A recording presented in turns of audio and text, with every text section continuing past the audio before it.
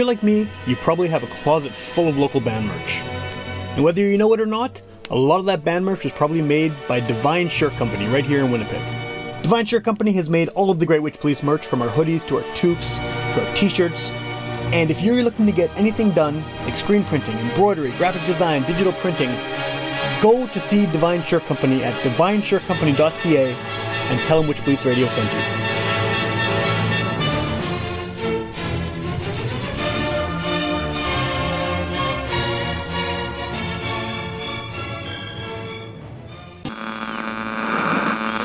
One of our colleagues, Sam Thompson, who, if you saw him, you'd sort of right away assume he was a hippie. Get up off your ass and get up on the podcast!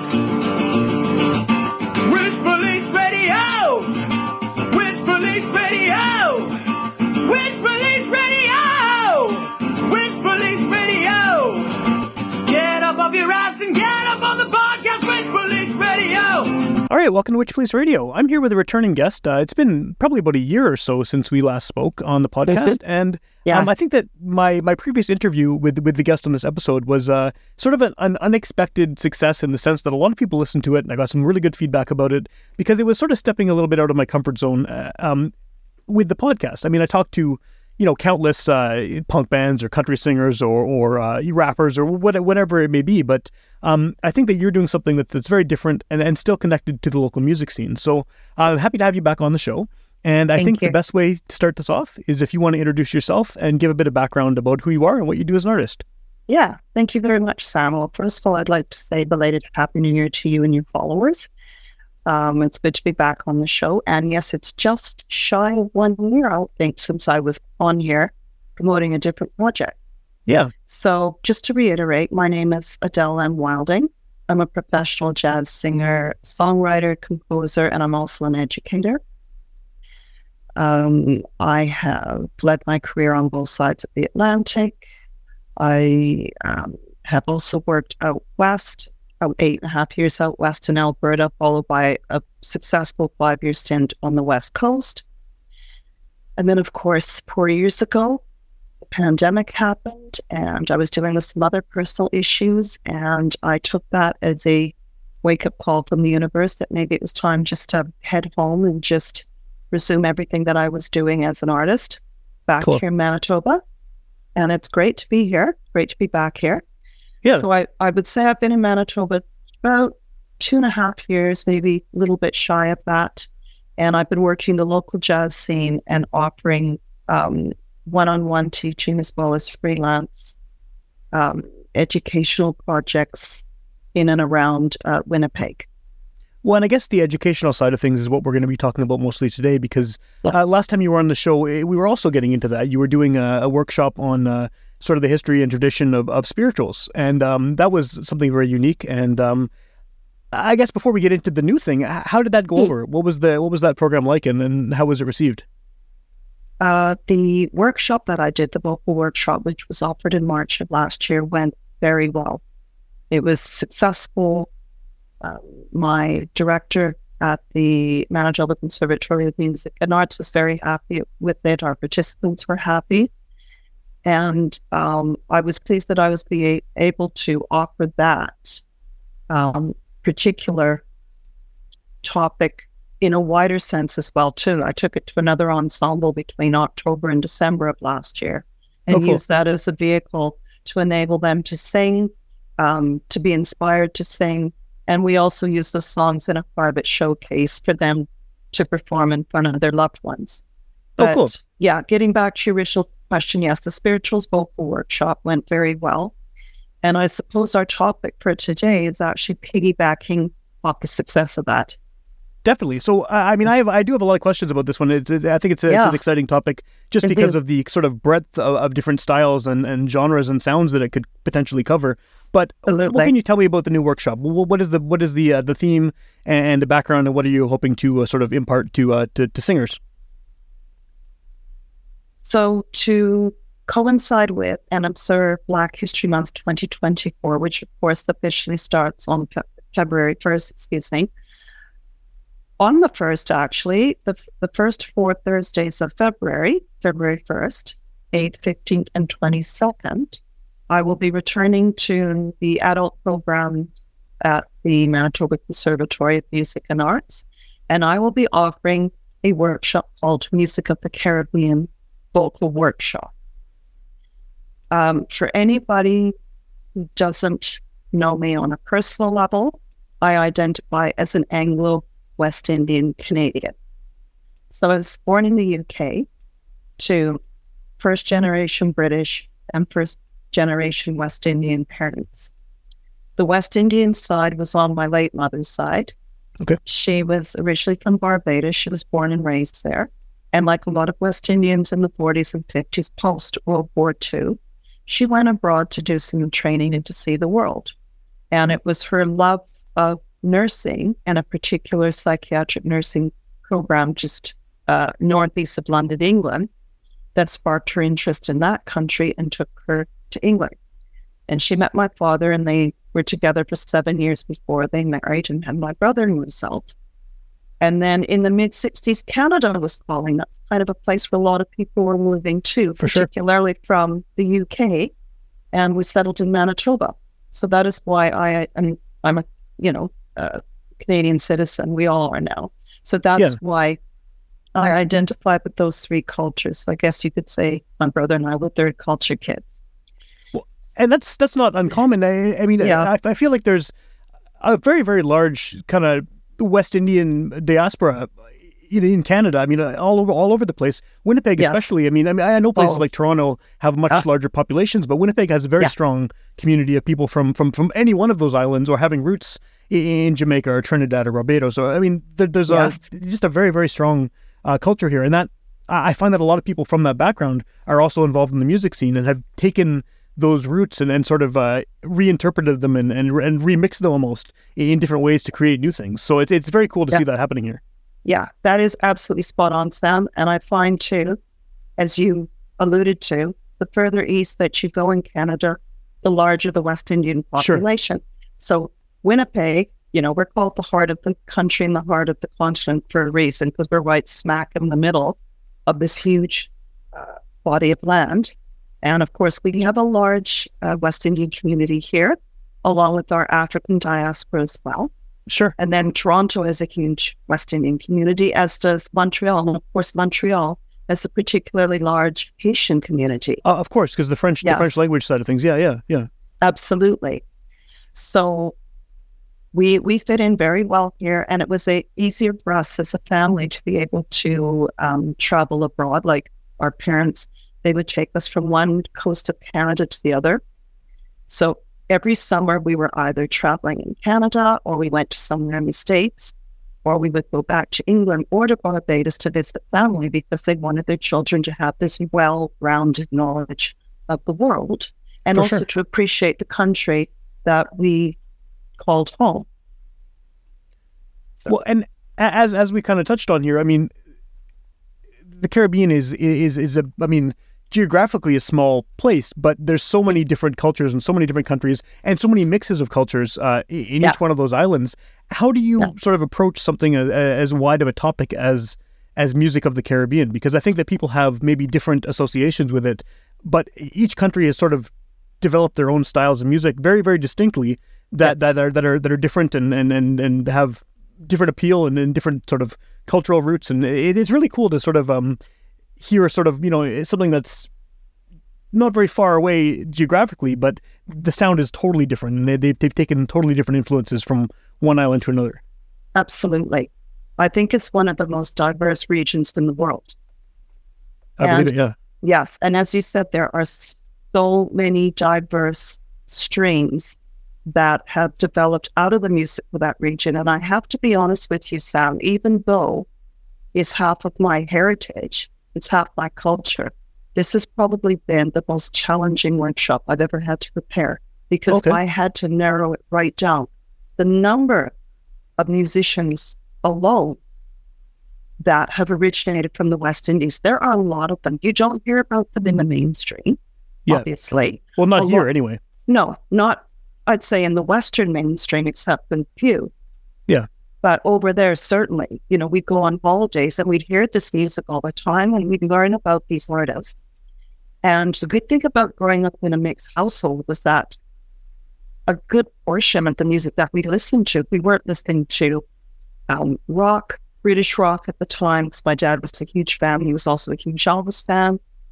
If we weren't listening to rock or Western classical music, which was also part of my dad's musical palette, we were listening to calypso and variations of calypso like soca.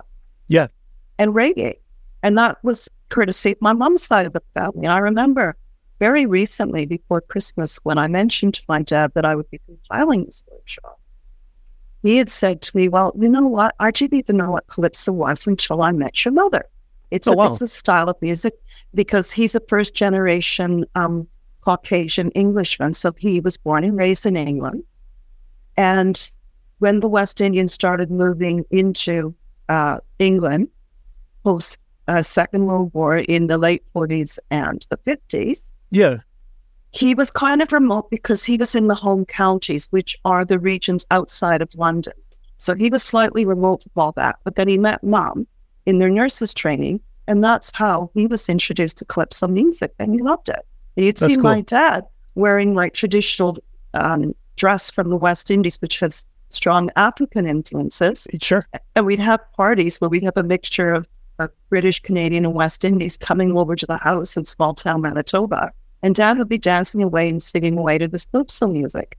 And that's the beauty of music because it just unites everybody. And I know it's a cliche, but it really did have that effect on our family. For sure. And I think on a lot of families too, is the way that music from different cultures kind of seeps in and becomes part of your soundtrack to your life. I mean, like, you know, I'm white. My dad's from England, and I got into reggae heavily from him because when he came to Canada, he was listening to a lot of Jamaican music because, you know, it was big in the culture at the time when he was growing up. So I listened to probably more reggae than anything else still. And that comes from, you know, and it's unlikely because I'm a white Canadian kid who doesn't have any familiar connection to Jamaica or to the West Indies. But because filtered through England, I now have that. And it's one of those things that I think keeps happening with music from that part of the world. It sneaks in through different styles of music and through different weird little pathways and gets embedded in people who maybe you don't expect would be initially interested in it. Absolutely. And it's interesting that you mentioned that point about your dad and how reggae was a huge style in England. It certainly was, especially in the 60s. And that's when he was listening to it, yeah. Exactly. And of course, England was full on into the swinging 60s, particularly London. And reggae was making its way into the dance halls of 60s Britain. And this is where, you know, Caucasian British children, I should rephrase that, teenagers were going into the dance halls and listening to the music. And presumably that's how your father was introduced to it. And then that exposure turned into, you know, people of all backgrounds in England playing their own variations on that. And that's when you got the two-tone scene and bands like the Specials and things like that. And then coming to that influencing American and Canadian bands. And then me being a teenager in the 90s hearing that. And I was in a ska band in the 90s here in Winnipeg. Oh, love ska. Through that weird connection of, you know, and it's one of those things. I think that more than any other style of music, I think that Jamaican music especially, just because that's what I've been most exposed to, has that staying power that it just keeps sort of changing with the times and finding new ways to attract people to what is a pretty, like, at its core, simple, basic rhythm, but it glues itself onto different styles and helps them sort of morph into something new every decade or so. It's really cool. Yeah, you're absolutely right about that. And when I was doing some research, because I've also presented and prepared to presented an online course for the NCMA, which was through their Music Equals program, and it was on the history of West Indian music. And we tapped into the British years and the influence of reggae, not just on British teenagers, but also a lot of artists that were coming out at the time as well, too. And I came across these wonderfully authentic interviews from BBC journalists interviewing kids coming out of reggae festivals or reggae shows in London, like in Shepherd's Bush and Hammersmith and all the places, the top bands used to play back in the day. And the journalists would say the same thing. Well, what is it that attracts you to this music. It's not part of your culture inherently. What is it that attracts you? And everybody they interviewed, all these teenagers said it's the beat. They just like the beat. And these are teenagers who are a new generation, post-World War II, looking for something to help give them an identity. And of course, this saw itself in the fashion. We saw it with the mods, like the Quadrophenia film. That's what that was based on. Sure. And then in music, they're looking for something new and something, I guess, to lift them out of that whole context of having, being part of a huge war that impoverished the country. And then all of a sudden, swinging 60s, women are wearing, these great styles and, their mini skirts and their leather boots up to their knees, and the men are wearing three-piece suits. And then along comes reggae, and boom, it hits the dance hall scene in a big way. And then before you know it, then you start seeing these bands like UB40 and bands that were coming out of the 70s and going into the 80s. And I think around the punk time too, there was a ska movement. There was, the two-tone movement. Yeah, that's right, the two-tone movement that you mentioned. And then I think of Madness. Yeah, I love Madness. Yeah, great band. I do too. They had a great hit called Baggy Trousers with that real ska beat. So for anybody who's not too familiar with ska, it's very quick and off the beat. And this song was Baggy Trousers, Baggy Trousers, Baggy Trousers. Bow, bow, bow. Did you hear it? It's just a great song. Great song. Yeah.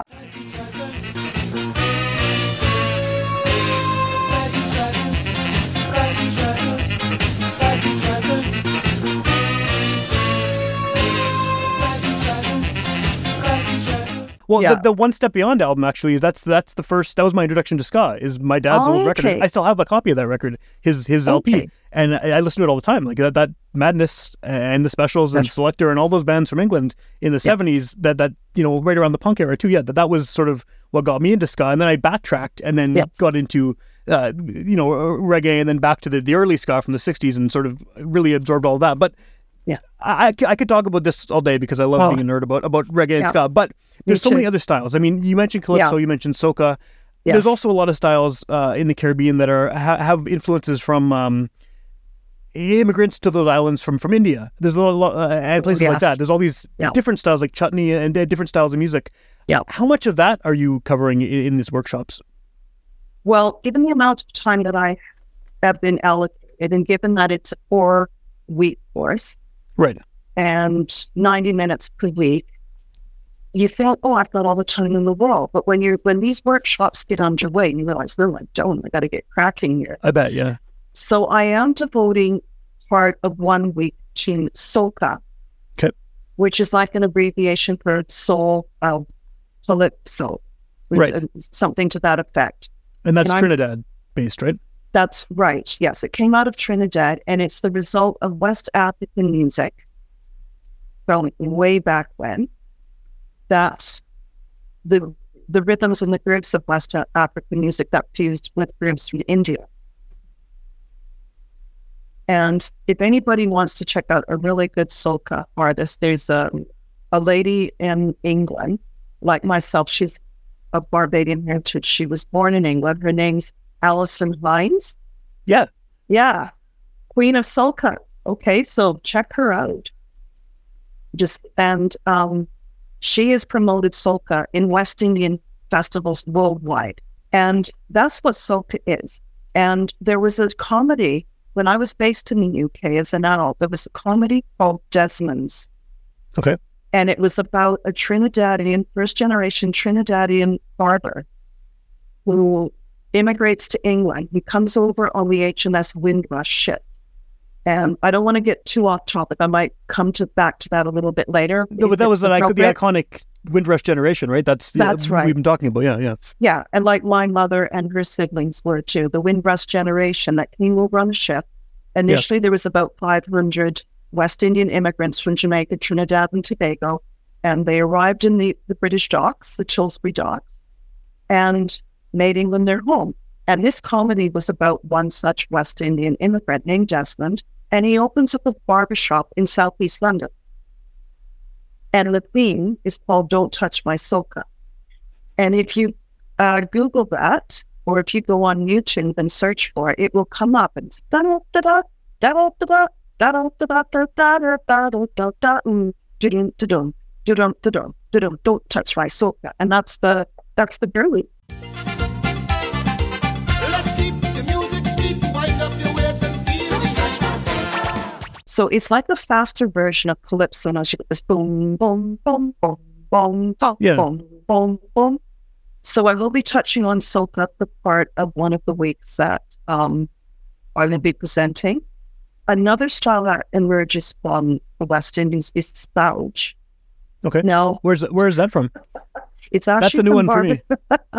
It's actually from Barbados, and it was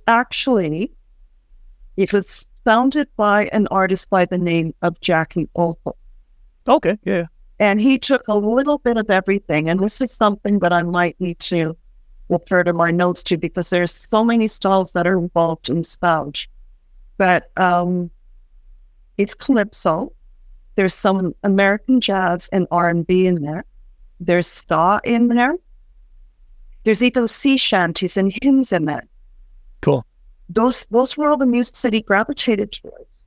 So Jackie Opal, who incidentally was nicknamed the Sam Cooke of Barbados, he actually did a lot of cover songs. Maybe more so than his original songs, but he did a lot of cover songs. And one of them was Sam Cooke's You Send Me, which was a huge hit for him. Darling, you send me. And he took all those styles that I mentioned and he just fused them into spouge. But the underlying feel there is calypso. So spouge originated from Barbados because Jackie Opal was Barbadian. Sadly, like Sam Cooke, he lost him early. He was the victim of a car accident. This is Jackie Opal. Yeah. He was the victim of a car accident at age 32 in the year 1970. Oh, wow. That's pretty young, yeah. It is. It's very young. And it's sometimes I think our geniuses are taken away from us a little bit too soon because he was the only one doing that music. He created it. So if you want to check it out, I strongly recommend that you go on YouTube and just key in Jackie Opal, O-P-E-L, and check out some of the covers that he's done with this spouge style. So we'll be doing a little bit of that. So soca and spouge I'll be touching on in one of those classes. And then I'm assuming that the reggae is going to take up a big part of it as well, just because of its international impact. Absolutely. And can I just add too, with calypso, Harry Belafonte is going to be featured in that as well too, because he took calypso and he crossed over into every culture, every style. Everybody loves Harry Belafonte. Yeah, yeah. You know? He definitely internationalized that style of music for sure. He certainly did. And because of his background too, has a very vast background because as we were discussing earlier in this conversation, the Caribbean is a very mixed region. Like when you mention Caribbean, people tend to think of maybe one particular culture, and that's fine because there is a certain culture that dominates. But there's so many others, and it's a result of and I need to say it, the colonial settlement. Oh, of course, yeah. It's the truth. So Harry Belafonte, on his mother's side, he had Scottish Jamaican and African Jamaican. Okay. And even though he was born in the United States, his father had African American in him and Dutch and Jewish.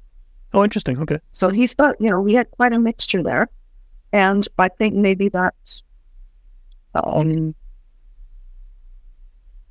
I put it? But he just had this ability to be able to transcend any kind of boundaries. And you think about the time that we emerged to, like 50s, it was rock and roll that was bringing everybody together in a very divided country where one group was oppressed and the other group was the oppressors. And Harry Belafonte took it one step further by taking this traditional music and as commercializing it around the world. Smarter than the man in every way. Samson was the strongest man long ago. No one could have beat him, as we all know, until he clashed with Delilah on top of the bed. Harry Belafonte was in Winnipeg back in the late 70s, Oh, cool. I think it was 1977. It was somewhere between 77 and 79. And my parents took my brother and I to this concert. We were still young, so I'm giving away my age, but we went to this concert. And I had found out decades later that I know people who've actually attended that concert. I just didn't know them at the time. Right. Like a dear friend of mine, her parents were at the concert. And a couple of retired students and performers that I work with, that I coach with privately, they were at the concert. So you see, it just goes to show you the magnetic appeal that this particular artist had through his popularization of calypso music throughout the world.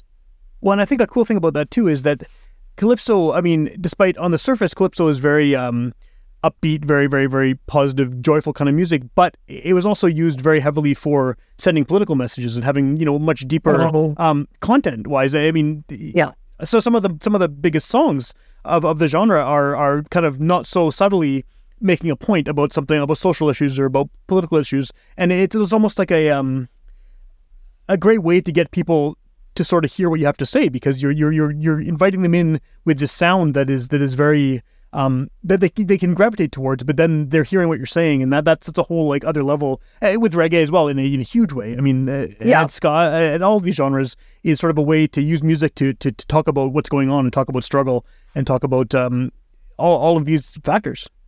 Absolutely.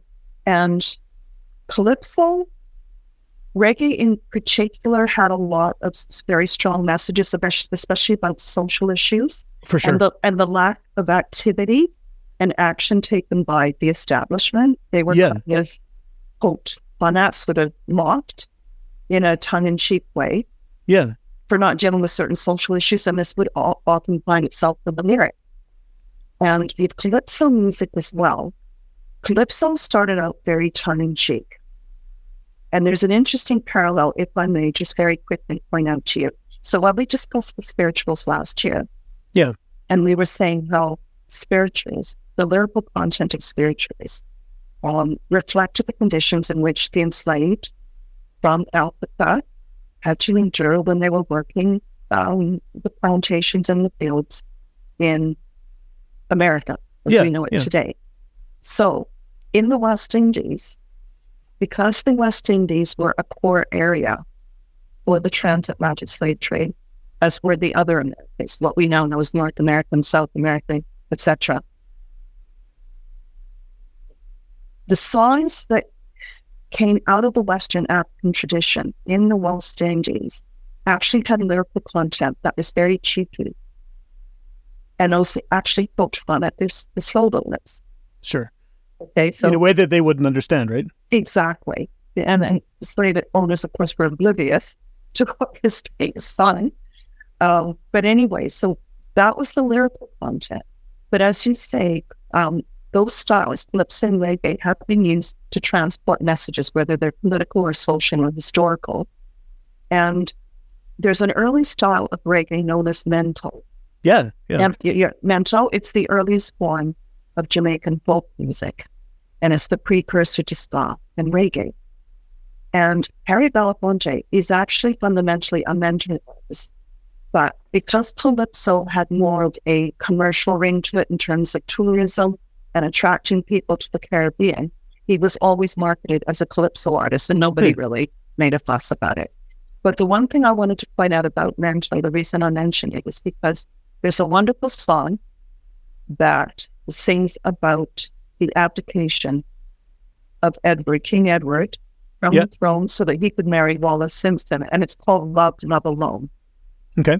There's a wonderful, sort of very refined version by Harry Belafonte, and the earliest version, which is from one of the earliest sort of mental artists, by Lord Flea, and it's Calypsonians. He was also, calypso artist as well.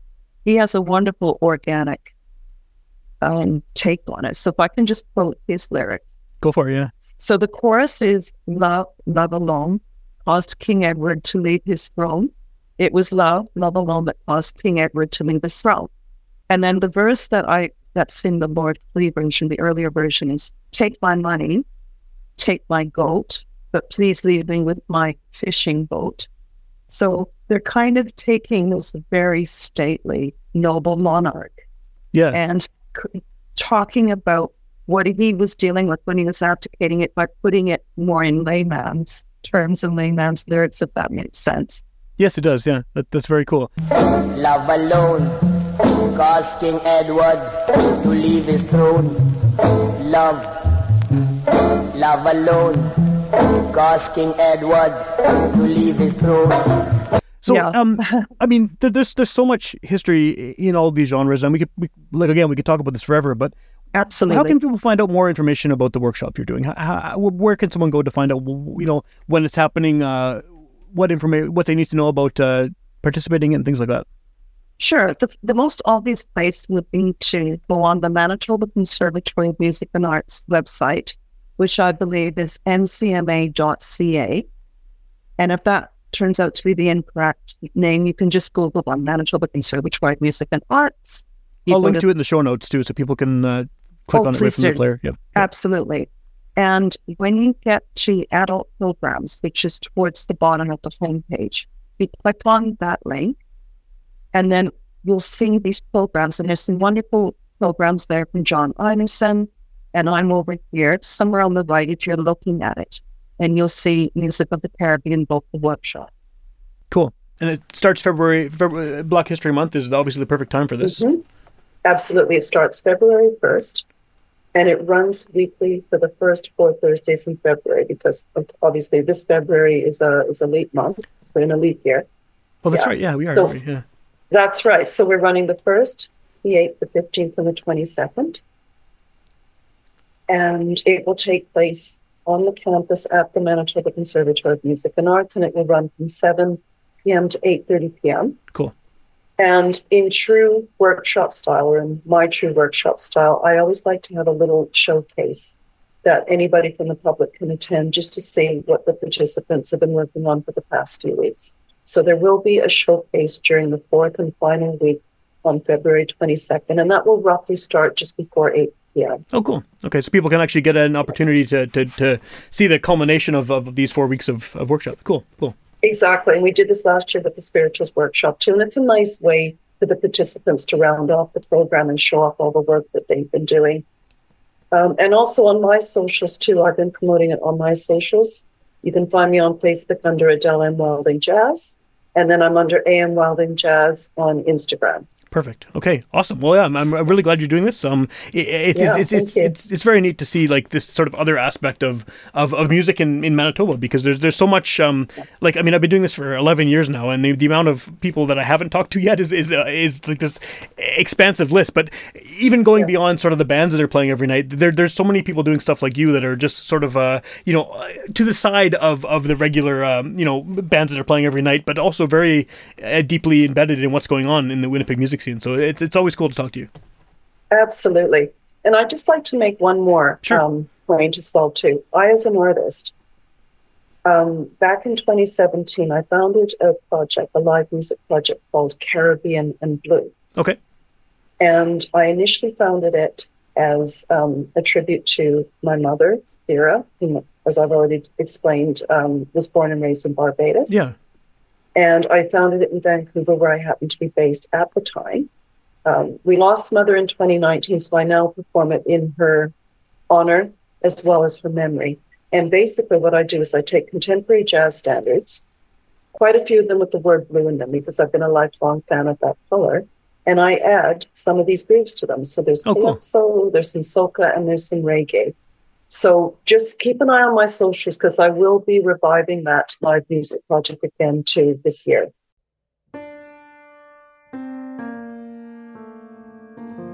Butterfly flutters by, soaring in to the sky. Earth and wings, your colors sing, unfolding, take flight.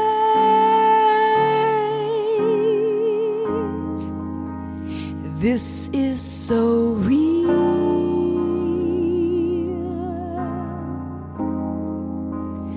yet so surreal. You're no longer with me.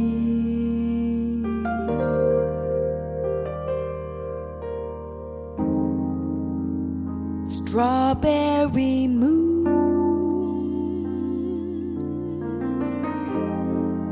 beginnings anew. This will be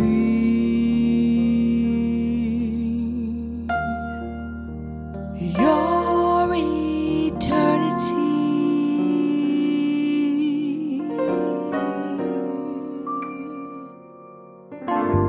Butterfly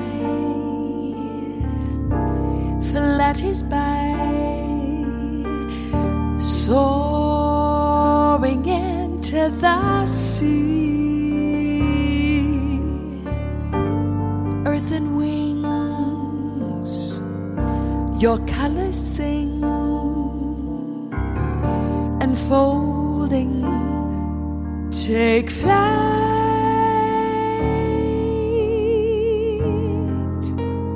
This is so real,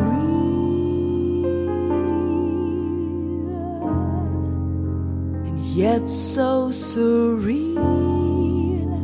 You're no longer with me.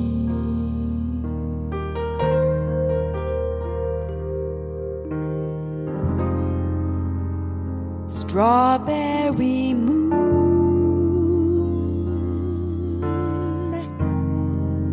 beginnings anew. This will be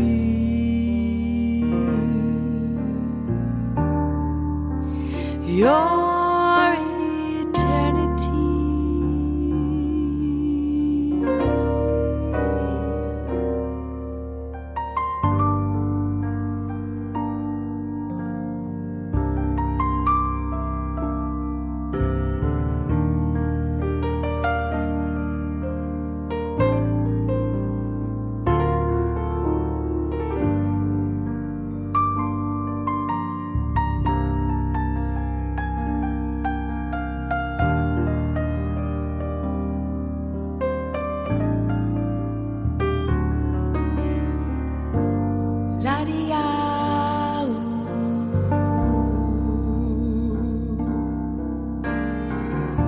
Earth and wings, take flight. La-di-ya.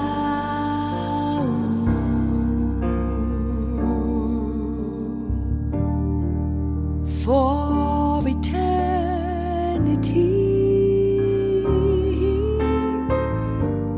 La-di-ya.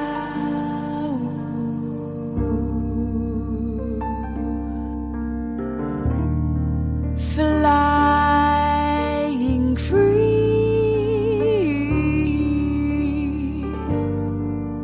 La-di-ya.